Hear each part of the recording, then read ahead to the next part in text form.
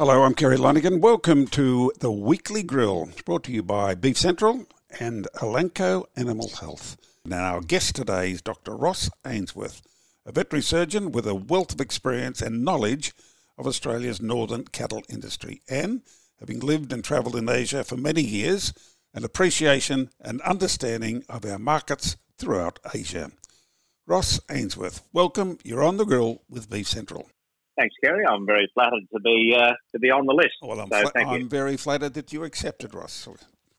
Start on a very friendly tone. Now let's start with we'll look at live exports, and the figures for last year are not good. All markets 772,000. That's in the north.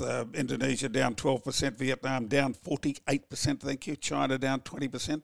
Let's go to Indonesia first. What's going on there? Is it all about expensive cattle? No. There are a few things happening.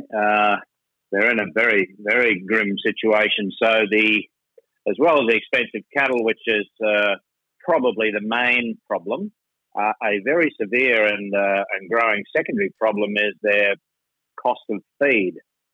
Now, the basis of the business model, since the start of the trade, is extremely cheap feed based on all of the waste agricultural products, mountains of waste products in Indonesia, that could only be after they've been processed and had the original, the primary products taken out of them, the rice, the tapioca, the sugar, etc. When all of those goodies are taken out, then cattle eat the rest.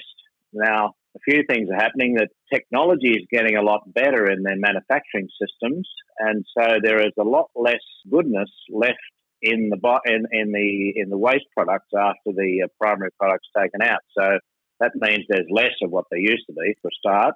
And the other thing that's happening is that they're exporting a fair bit more of the base products. So there is less of it, and it's becoming a lot more expensive. And given the technology and a few other things, it's possible that the prices will even get higher and the supply will get potentially lower. So when you combine that with the horrendous cattle price, they really are in a very serious problem.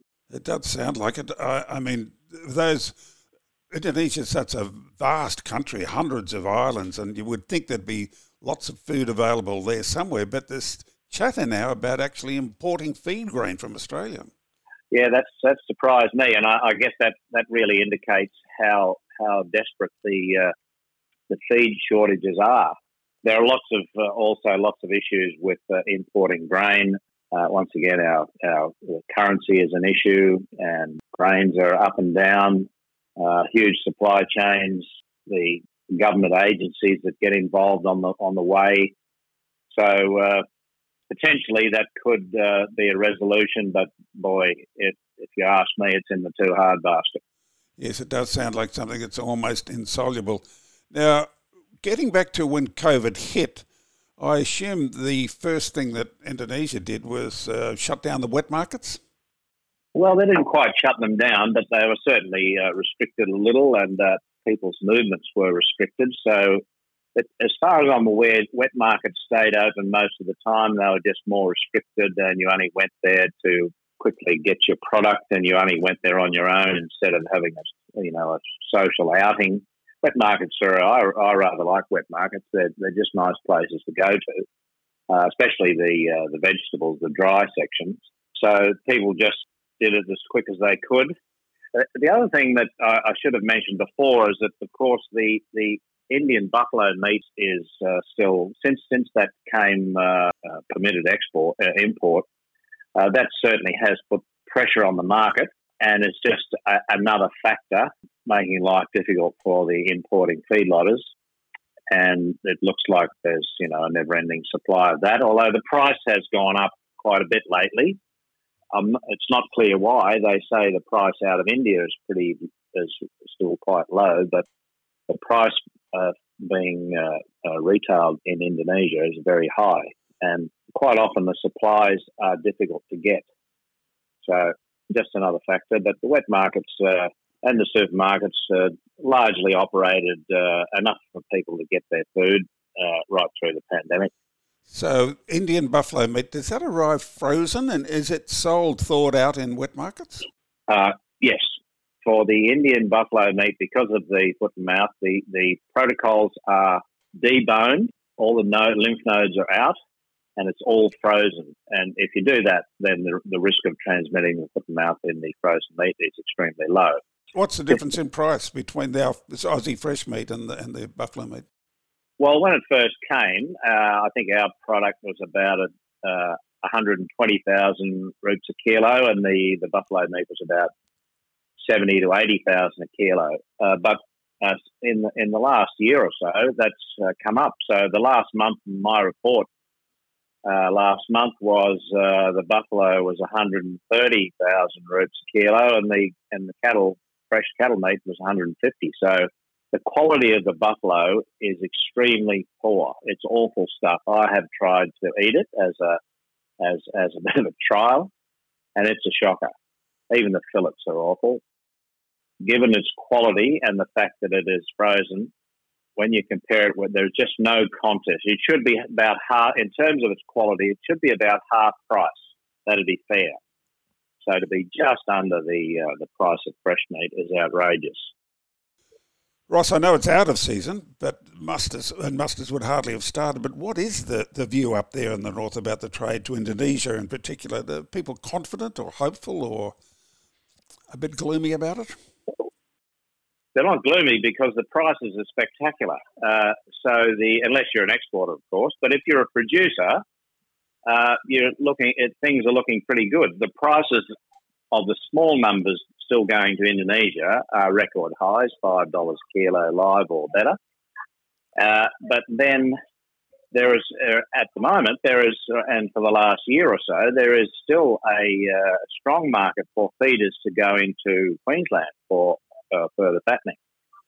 So that market hasn't really been so strong in the last decade or so, or longer, and so there is an alternative. So for most of the last 30 years, there wasn't much of an alternative. It was live export or hold and fill bullocks. So with two options and high prices in Australia and overseas, the mood is pretty good. But I'd say they'd all be a little nervous that it could turn, but predicting what's going on in the future at the moment is probably even harder than it usually is. I think most people have acknowledged in the past, at least, that the live trade puts a floor in the domestic price of cattle. But as these exports diminish, and especially out of the north, where do the surplus cattle go? You're saying they go west and they go east and they go south? Yeah, mostly east. With the big rain now in Alice Springs, there'll probably be scope for them to go south, but most of them go east into various areas in Queensland for further fattening. Now, they're not their ideal cattle; they're all high grade Brahmans, but there's still big money for them, and there's, especially with the season as it is right now, there's plenty of grass over there, so that seems likely that that's going to continue through perhaps most of this year, and the herd is recovering, but certainly not rapidly enough to sort of crash the numbers. So, it still looks pretty positive for probably the next 12 months, I'd say. And I've heard reported that the folks from Tipperary Station sent a big mob way across to Roma in southern Queensland and managed to crack a price. Could this be a growing practice of northern producers? Well, I expect so. The first time I saw it reported was one of the West Australian producers did it out of Halls Creek, and they sent them young cattle all the way over to Queensland and got an astronomical price for them. And then I just read it in Beef Central there a month or so ago that Tipperary sent their out-of-spec steers that were too heavy for the Darwin trade to one of the sale yards in Queensland, and also got an astronomical rate for them. So, I'm sure everyone is watching that and thinking, well, that's an option for us to do the same. Yes, they'd be Bosendicus cattle, wouldn't they? And I know you mentioned they'd be mostly Brahmins, but while it's still raining up and down the East Coast, they might be options for restockers and even feedlots. Yeah, look, I think the cattle supplies are so short that whilst they would prefer flat-back cattle over on the eastern coast, if you haven't got any cattle, then Brahmins will do. Yes, indeed. Now, let's have a look at what was an important market, Vietnam. It was booming for bigger cattle for some time. Now it's all but stopped, and it's all about Brazil and bulls. What's happening here? Can we ever get this market back? It'll be really, really tough. See, so Vietnam was pretty much a immediate slaughter market. A little bit of fattening went on, but essentially they slaughtered the animals shortly after arrival. So the Indonesia has an opportunity to add value when they put them through their own feedlots, and really add a lot of value when feed prices were cheap. So the Vietnamese can't do that, so they instantly lose money. And now that which is why they were so keen for an alternative when the price went up, they were out of the market, out of profitability just about straight away as soon as prices went past sort of $4.50. So they virtually had to do something else, and Brazil, they were very unlucky. They appeared to get a pretty good deal out of Brazil. Brazil prices were down for various reasons, and then they just when they shipped the cattle were only halfway across the Pacific when the BSE was identified, and then they had to go into quarantine and get additional costs, and so there were additional shipments planned, but I think they were cancelled. I wouldn't be surprised if they settle down this BSE situation that continues. But the other thing that is of some use for us is that might save our customer at the same time as not crashing our industry is the issue of the currency. Our currency has weakened a little bit, but not nearly enough to make up for the extreme increase in prices. But I think with China's financial difficulties, I would expect that slowly and over time our commodity trade into China will slow down, and therefore the Australian currency will weaken accordingly. So that might be a way of getting us back into the market, whereas at the moment we're pretty much out. So they send over, I understand, about 12,000 per head on a boat, on the single boat, which is just unbelievable. A pretty big, 12 to 14,000, all bulls, and they will receive quite well. I've recently heard reports that they find that the yield is fantastic because of very low fat, of course, whereas our animals are a lot of steers, so there tends to be a fair bit of fat. So they're very happy with low fat. But there were reports that they thought the meat was pretty tough, which sounds pretty reasonable if they're young bulls. So, Ross, again, is it sold in wet markets or in butcher shops? Or? All in the wet market, as far as I know. Most of the shop meat is supermarkets, so I'm not aware that they're in supermarkets, but it's pretty difficult to get information at the moment. A lot of my reporters in Vietnam have virtually only been to back into the market to visually see things for a few months, as opposed to Indonesia. They were actually closed down most of their wet markets, and a lot of food was delivered to homes during their pandemic. Let's take a quick break and we'll hear from our sponsor, our chief sponsor, in fact, Elanco Animal Health. Don't let your cattle suffer the setbacks caused by buffalo fly. Combat buffalo fly with Corral, Patriot and Silence insecticidal ear tags, providing up to 4 months of long-lasting fly control. Elanco has you covered with a range of ear tags to suit your rotation program. Contact Elanco and find out how you can win the buffalo fly battle now. Welcome back. We're on the grill with Ross Ainsworth. I want to get back to those 12,000 bulls on the one boat. Infamously hard to handle. They must be able to calm them down somehow because Brazil doesn't cut their cattle, so they have all bulls in those steers. So that's why they send bulls to Vietnam, I guess. But gee, they must be tough to manage on a 6 weeks on the water.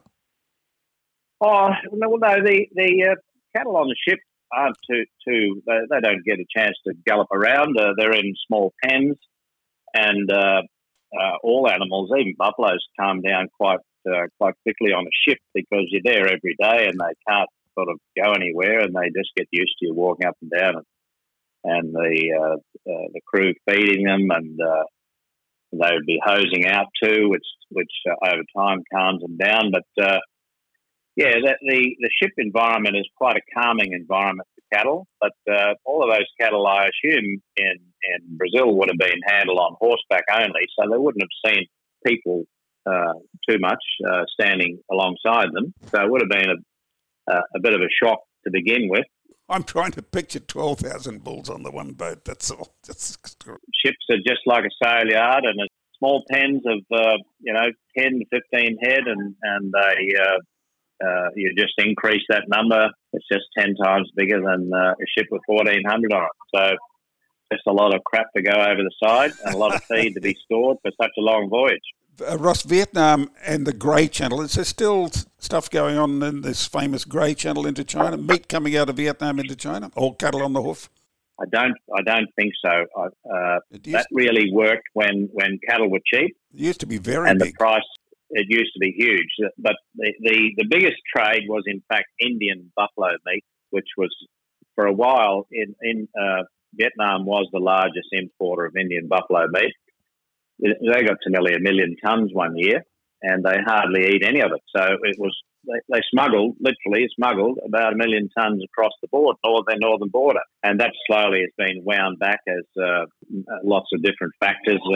More goes through Hong Kong, but generally less is going in. I think China just doesn't like Indian meat. They're probably like me. They've tried it a bit, and they find that it's not that flash. So less of that is going in, and not much through Vietnam. The majority, I think, goes through Hong Kong. What's going on up there in China, and what about the constant rumbles of economic problems on a big scale in China? How do you see the Middle Kingdom and its issues at present on an economic sense, especially as they relate to Australia? Well, my view is that they're in diabolical trouble, and that their economy will slowly decline over time. We've all been used to, spectacular growth every year, but they've finally hit the wall in terms of continued growth, and they're just a non-commercial economy. So things aren't built on productivity and performance. They're built on labour and what the political class want to happen. So it's driven by different things than economics, especially its real estate sector. There's an enormous bubble there, but for the same reason, it won't collapse like sort of a Lehman Brothers situation, because the market is controlled.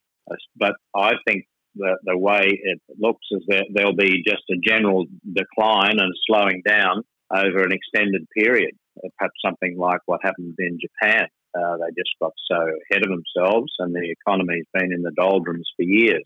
So that's why I think when that happens, our economy will be impacted by less imports of commodities, and our dollar will slide pretty strongly downwards, and that will help our beef exports. 1.4 billion Chinese, they can't possibly feed themselves. Where can they get more and more protein? Will they be forced to turn back to Australia for supplies? They may well do. I'm sure they'll want our beef. They'll want everything. They are the world's biggest producer of food.